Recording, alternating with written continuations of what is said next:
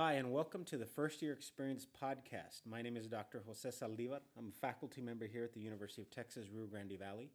And joining me today, I have Tomas de la Cruz. I'm also a faculty member here in UTRGV.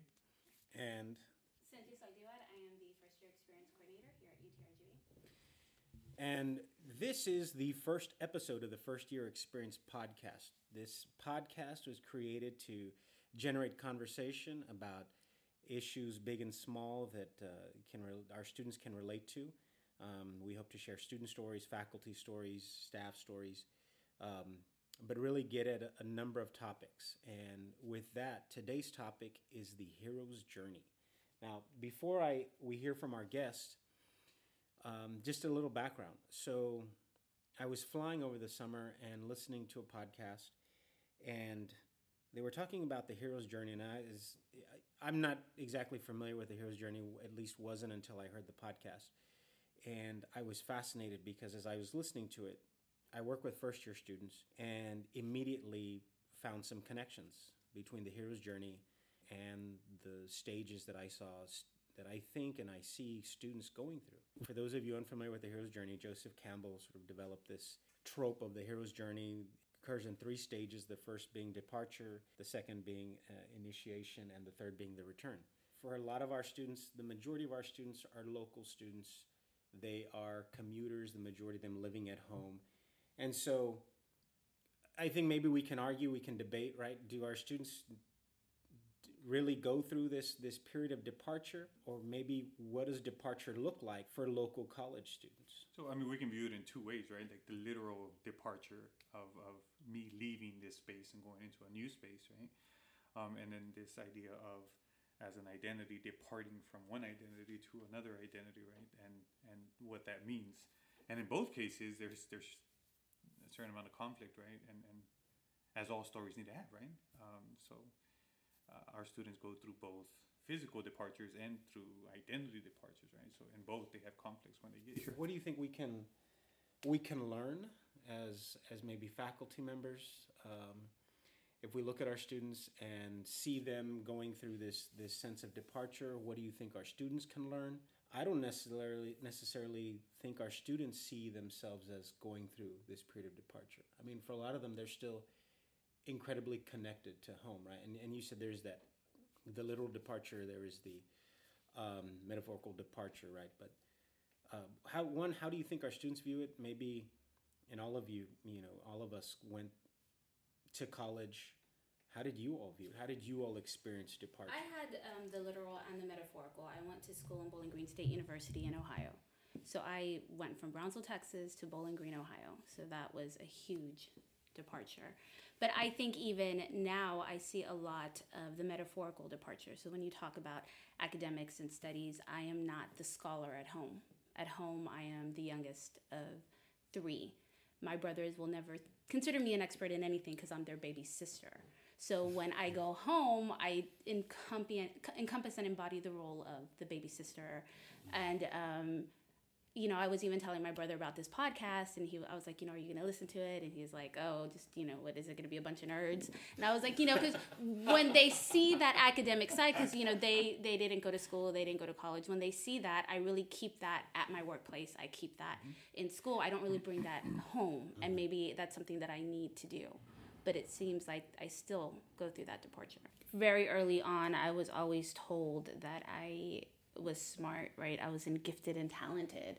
You're in a gifted and talented program. There's this notion that it's supposed to come naturally. It's supposed to be something that you do easily. And in high school, school was something that I did easily. I never had to study. It was something I did naturally. When I went to college, it was a completely different experience because, like I said, I never studied, so I didn't have the skills to study. So, although I never failed a course, I can remember the 2 C's I got in college and how heartbreaking and devastating that was. Because from someone who is supposed to be naturally smart to not get the A and not get the B was hard. It was hard. So I put more into my studies. I asked for help. I learned how to study. I finished out my last 2 or 3 semesters with a 4.0 GPA. because I was not going to make the same mistakes. I was not going to assume that it was something I didn't have to work for. So I put in the work. And then when I started my master's program at what used to be UTPA, is now UTRGV, it was again that notion of having to remember how to study, having to remember how to read, and I was doing it as a single mom and staying up till 4 a.m, getting assignments done, submitting papers without proofreading, and again feeling like it's not good enough because I can't be 100% at work, 100% at school, and 100% as a mom when you have these heroes that make it look so effortless, like make it look like they do it so easily. So this whole notion of messing up is something that I'm still learning, and something that you just have to learn that there's going to be moments where I'm not a great mom, but I'm a great scholar, and moments when I'm an amazing mother, but you know what? I might not make it to PhD school because something has to give. So I'm not going to touch on the family part of the departure, right? So I'd like to take a different aspect of it in terms of like just departing from this safety net of a place, right? That is very routine, very structured. You get there at 8 o'clock, right? You get lunch at 12. You're out by 3:45. Next day you do the same thing, right? So public school systems or just high school, right? And then they move into this a new place, right? So they leave that place and they move into the new place. That's like, depending on how you did your schedule, you might go in at noon, you might get out at 10, right? You might go in at 8 o'clock in the morning, right? Lunch is whenever you can afford to eat it, right? Or the distractions are more, right? So this new identity, right, that they have to, or this new place that they have to go in, right? They definitely have this idea. This departure does happen, and I think it has to happen, right?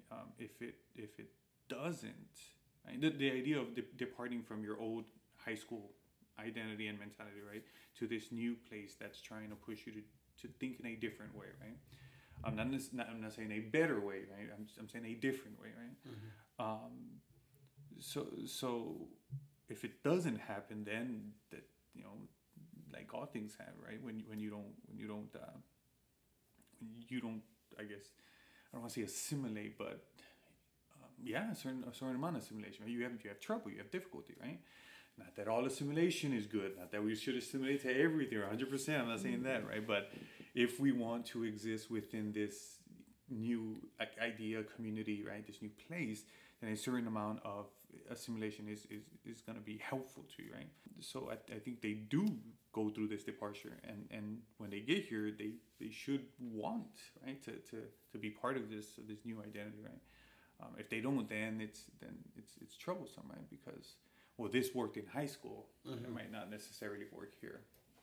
And so what I think I'm hearing in Campbell's hero's journey is, as part of that first stage departure, there is the call to action. Not every student, I guess if we're looking at it through the eyes of our students, through the experiences of our student, not every student is accepting of that call to action. I mean, if we're thinking about initiating and taking part in departure, not all of them are quick to assimilate. Not all of them are quick to leave that identity. From the conversation I've had with my students, from what I've seen with my students, and from what I experienced, no, it's hard to leave that identity that you had before, right? Where it's hard to go on that journey, right? There's if we take Campbell's idea of the call to action, right, and we pinpoint it in, I don't know, like the Odyssey, right? They didn't want to go off of, on this journey, right? There was a necessity that pushed them to do this thing, right? So a lot of our students are like, well, the reason I'm here is because this is what they told me I had to do, right? My parents pushed me to do this thing, or it was always understood that I had to do this thing, right? That hopefully that changes throughout the time they're here, right? But some. I'm not going to say a lot, right, because I don't know the statistics on it, but some students do come in with this, like, I'm testing it out type of thing. And I mean, just because you're testing it out doesn't mean that you you cannot assimilate to this place, right? I hate using the word assimilate. You cannot acclimate. I like that better. Yeah. Were you all quick to accept the call to action? Were you all quick to acclimate to the university and to that experience your first year in college? I was so excited to go, right? Like I said, I had two older brothers, so I was always somebody's little sister. I look exactly like my oldest brother, and he is the absolutely most charming person you know. So everywhere I went, it was like, oh, are you Cesla's little sister? So when I decided to go to Bowling Green, Ohio, I was so excited to find a new identity, to become a new person, to see if I could make it on my own. But then when you get there and you go from being one of the smartest people in the room all the time to struggling to compete because I didn't know how to study, I didn't know the rules of this culture, because when you go into a university, it's a new culture. And so you start doubting yourself, and then you start fighting well, maybe this isn't for me. And so that call to action, you become a little more reluctant because you start feeling like, you know what, maybe I do belong in the Valley, and maybe school just isn't the right fit. I don't know if I was excited to go to college. I very much had that understanding of like, this is what I'm gonna do, right? This is what you do, right? And not because of what I had seen before, because I was first generation, right? I have two older brothers. They didn't go to college, and then my parents, they would push this on me, right? So I was like, okay, right, this is what I got to do, right? I don't think I consciously chose to be reluctant to assimilate to this place. I don't think I was consciously reluctant, but with my actions, I was very, you know what I mean? Like, I'll go on this journey, but I'm gonna go my way and not ask for help, and you know what I mean? And it was horrible. Well, my first year was horrible. Do you you work with first year students? Do you find that most are reluctant to accept the call to action, or are they excited? Are they eager to kind of create this new identity for themselves? So there are, right, so many aspects to this, right? And one of them is, like I said, so some are, subconsciously rejecting this thing, right, for various reasons, right? And some are actively rejecting these things, but because they come in with certain ideas of this place that are that don't hold up, right? That don't hold up universally, right? So they come in with these ideas that professors are horrible people, that you cannot reach out to them, that for many reasons they reject this thing, right? But I think the one that comes to mind first is because of the narrative we've given, right? The first year college experience. The narrative that students get coming out of high school isn't exactly maybe a positive one, isn't exactly a supportive one, and is do you think contributes maybe to this reluctance on the part of college students to fully engage and to acclimate and to fully respond to the call to action? One of the reasons. Right? One of the reasons, yeah. Okay. Absolutely. I was honored enough to participate in focus groups where we spoke to students and we asked about academic belonging, and do they feel like they academically, like, do they belong here? And we spoke to students finishing up, students just beginning, and it seems like in their third or fourth year, when they start getting into their major classes, that they feel like, I found my people. Mm-hmm. I found my people. I belong here. I found faculty that, I can talk to. And then speaking to the first year students, it was just like, oh, well, we have to do these core classes, and, not all of the faculty. I mean, there are some really great faculty, but, some that don't really embrace, that they're in classes with students in different majors. So they may not really identify with the student sitting next to them. And I would love to figure out how we can kind of reinvent it to where the core classes are designed so that students feel like they belong here. And the faculty that teaches them are faculty that want to connect and mentor with first year students, because this is the first 2 years decide whether students make it or don't make it. Mm-hmm. And so we should be honored and enthusiastic to teach these students. We should be honored and enthusiastic and say, this is our job to make sure these students succeed. Mm-hmm. What am I doing to help? And unfortunately, I don't think our students see that all the time. What do you do? Personally, what do you do in your class to help alleviate that anxiety and help them feel welcome Maybe you can share some of what you do with other faculty. One thing I do in my class is challenge this idea of the networks you make, right, with the people who are around you, right, how they can help you, and how building networks is a good idea, right, how not building networks for your future, right, I mean but for your immediate right now. You're going to build this network because they're going to help you with your assignments. They're going to help you hopefully with your any emotional problems you have, any financial problems you have, right? Whether it's just like this person was able to buy me a Scantron because I couldn't afford it, right? Like these things, right? So I try to make my class a very you have to interact with different people around you, right? Because you will be interacting with different people in the future, and you have to interact with me, right? So I do. To change that narrative, I meet with them at the beginning of the semester, which I sit them down and I tell them, you, right, are important to me. I do not want to watch you fail. That's not what I'm here for. I'm here to watch you succeed, right? Do not be afraid to come by, visit me. So all of my students, I know by name. I know what they're interested in, right? I know their majors, know things like that, where they're from.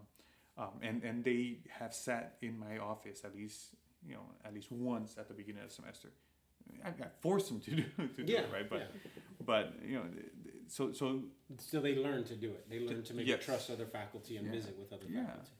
And to break that narrative of I'm only here to learn a subject, right? A very limited way of viewing education, right? I'm only here to learn a subject, right? And when I get to that subject, then I'm having a good time, right? Instead of I'm here to not learn a subject, but learn about social interactions, learn about men and women, right? About the opposite sex, learn about the same sex, right?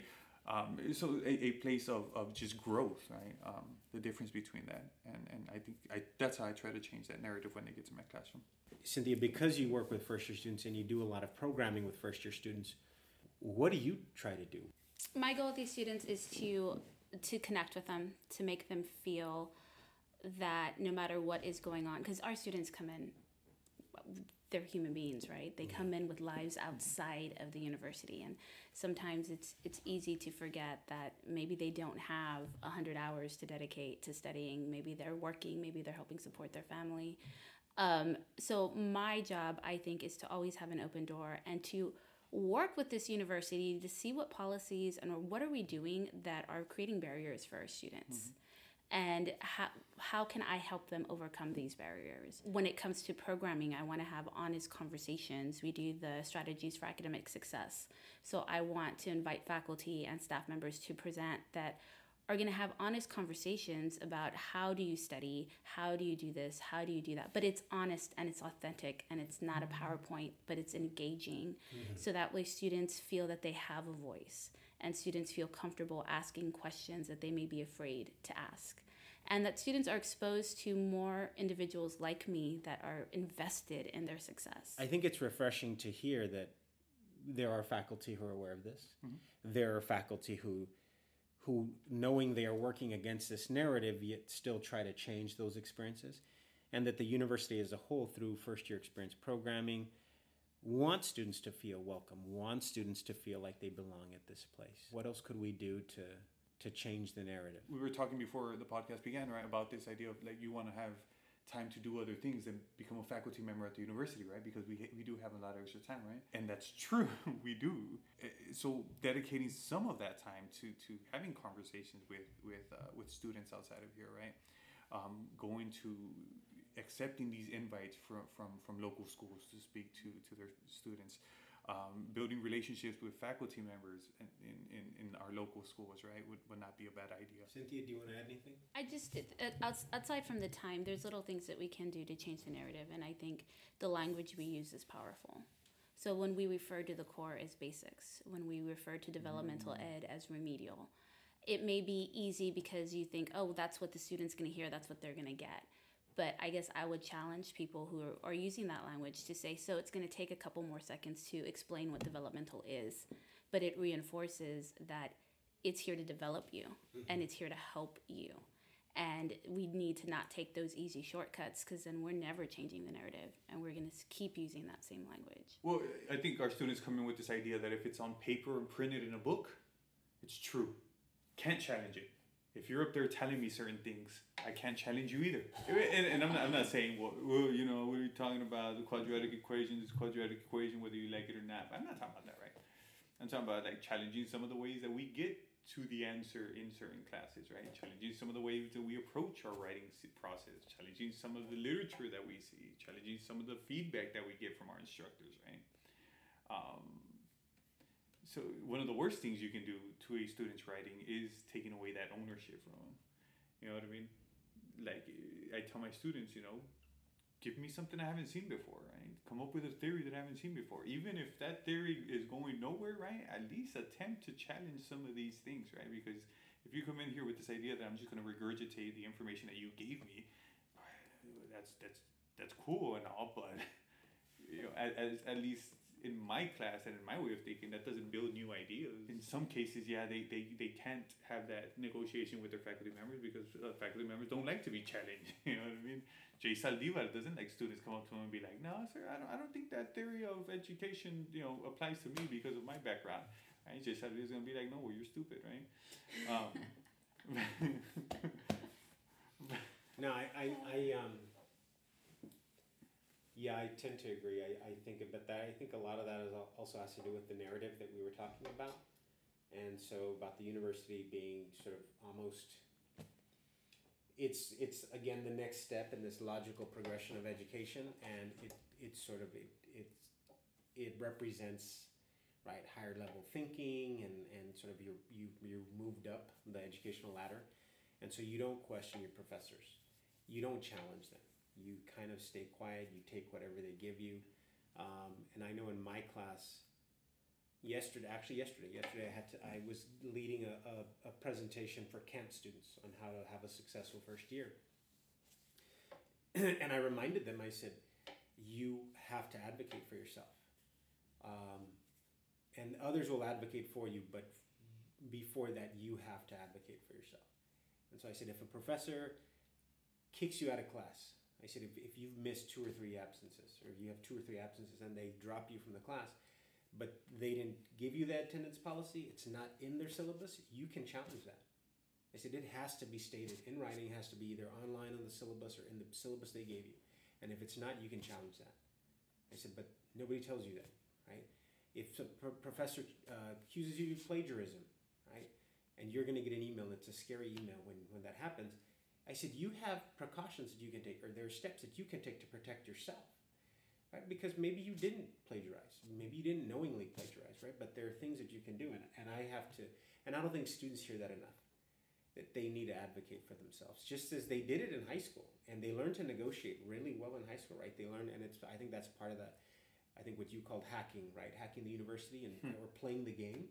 Students in high school, by that point, they've been through the system long enough, they learn it quickly, right? And I think the students that are most successful are the students that learn the game quickest. I've got a niece who's a freshman in high school. Her 7th grade, her first year in junior high, she didn't like the dress code. She wrote a letter to the principal challenging the dress code. She has no problem going to teachers. She has no problem asking for things. I don't know where she got it from, but that's going to serve her well. I don't doubt she's going to do very well in high school. And I know when she gets to college, she'll be fine. But I think students come in here and they feel like it is a completely different world. I can't negotiate with my professors. I can't advocate for myself. But they can, and they need to. And then they need to build those networks that Thomas talked about, and networks that Cynthia talked about. Because, if you have Cynthia Saldivar in your corner, Cynthia Saldivar is going to tell you where you need to go. Mm-hmm. Cynthia Saldivar is going to tell you who you need to talk to. And that's power. And I don't think we tell our students that. But so like, how do you teach that? Because like, okay, Cynthia Saldivar is an introvert, right? I don't, and I think sometimes I feel like I lack the confidence even now to say, you know what, this is what I need. Like, it's really easy for me to advocate on someone else's behalf, and I can go to anyone and fight for a student, and it doesn't matter what your title is or where you are. But when it comes to me, and sometimes I find myself extremely stretched thin, I still have a hard time saying no. I still have a hard time advocating for like what I need. So what advice would you give to that first year student? Like, yeah, it sounds great. I wish I could advocate for myself, but maybe I don't have that confidence. So for the student, and Thomas can jump in, because I'm sure you've had experiences with students like that. Mm-hmm. I think deliberately in my class, I think that's what helps with the advisement meetings, and I built those in a long time ago because I want to have those conversations with them, and because I understand that because I was that student, like going into college, like I was incredibly shy, and I always tell my students, the person you see now, I was not that person through the first 2 years of college. I was incredibly shy, I didn't speak up in class, I had a hard time advocating for myself, but it was in that first relationship that I built with a professor that inspired me and encouraged me. Mm-hmm. And so that's how I see my role. My role is, okay, I know a lot of our students have anxiety and have apprehensions about these things and fears. Okay, how can I help them get over that? How can I be that bridge or that advocate for them? And then connecting them, like I deliberately try to connect them with people who I know will advocate for them. So in financial aid, I have 2 people. And I'm not just going to say, oh no, you've got to go talk to financial aid. No, I tell them, go talk to these people in financial aid and tell them I sent you. Because I've done a lot of the legwork there.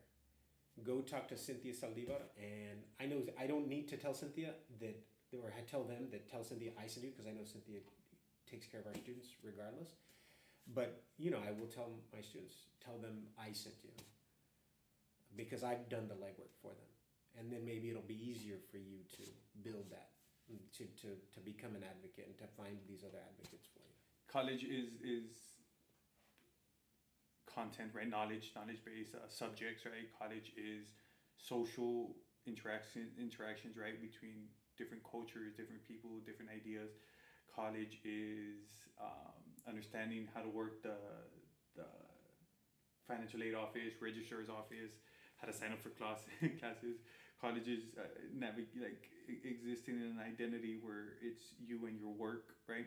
You and your job outside of here, and your life outside of here, and your life here. So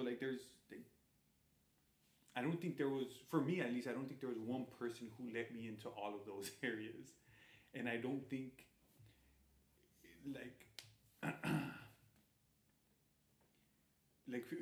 many people, faculty members, students, people within these offices, and I wish I knew them by name, but I don't, right? Most of them I don't, right? The financial aid lady, I remember, she was chaparita, had short hair, right? She's the one that would see me line up for that financial damn line all the time, right? Until she sat down with me and she's like, hey, do it like this. Do it like this and you'll be fine, right? And so people, they're different people for different parts of the immersion process. Mm-hmm. So the dream, and they all push me towards this dream big thing, because I can't dream big and do big things here in this setting if I don't get financial aid, or if I'm all sad every day of my life because I don't have friends. Anyways, that's it. I agree. I think it's a mixture of people, but I think that there are certain people that definitely at key moments have stepped up when I needed them the most. So I was recruited to go to Bowling Green State University by a man named Dave Garcia, and he is from the Valley. He went to Ohio, and he came down wanting to give these amazing scholarships to students, right? And throughout my undergrad, when I was in this culture shock of being so far away from home, of now being the only Latina in a classroom and possibly the only person of color in a classroom, and trying to find my place, there was a key moment where I didn't think I was going to make it, and I almost stayed in the Valley. And if it wouldn't have been for him calling me and telling me, you're getting on that plane and I'm going to help you figure it out, I would have stayed in the Valley, and my life would have been completely different. And I don't know if I would have been sitting here or if I would have finished school. So I credit him a lot for helping me. And he wasn't a faculty member, he was a recruiter. It would have been really easy for him to say, you know what, I recruited you, you're here, my job is done, I met my number. But he was really dedicated to student success. And so I think we need to find those people somehow those little gems on every campus that go above and beyond for students. My graduate level, it was more academic and more like feeling an imposter and feeling not good enough. And I was fortunate to be mentored by Dr. Merla Watson, and she made me feel like I picked you out because you're talented. I picked you out because I know you have something in you nobody else has. And without that, I don't know if I would have stayed up till 4 a.m. doing papers, but that expectation of not letting her down. You know, one of the benefits of this podcast and one of my goals in sort of thinking about it was that it would be organic, right? Unscripted. I think, I think we fully kind of had to develop this conversation around at least the first part of the hero's journey. And so what I'd like to do at this point is, besides bringing maybe some closure to this discussion, is to invite you back, Thomas. And what I think we want to do is maybe in January revisit the hero's journey and look at the second part, right? Let's look at initiation. And then at the end of the semester, at the end of the year, of the academic year, let's look at return. What does return look like? But so strategically having these conversations. I like that. And so thank you for being here, Cynthia. Thank you for your time.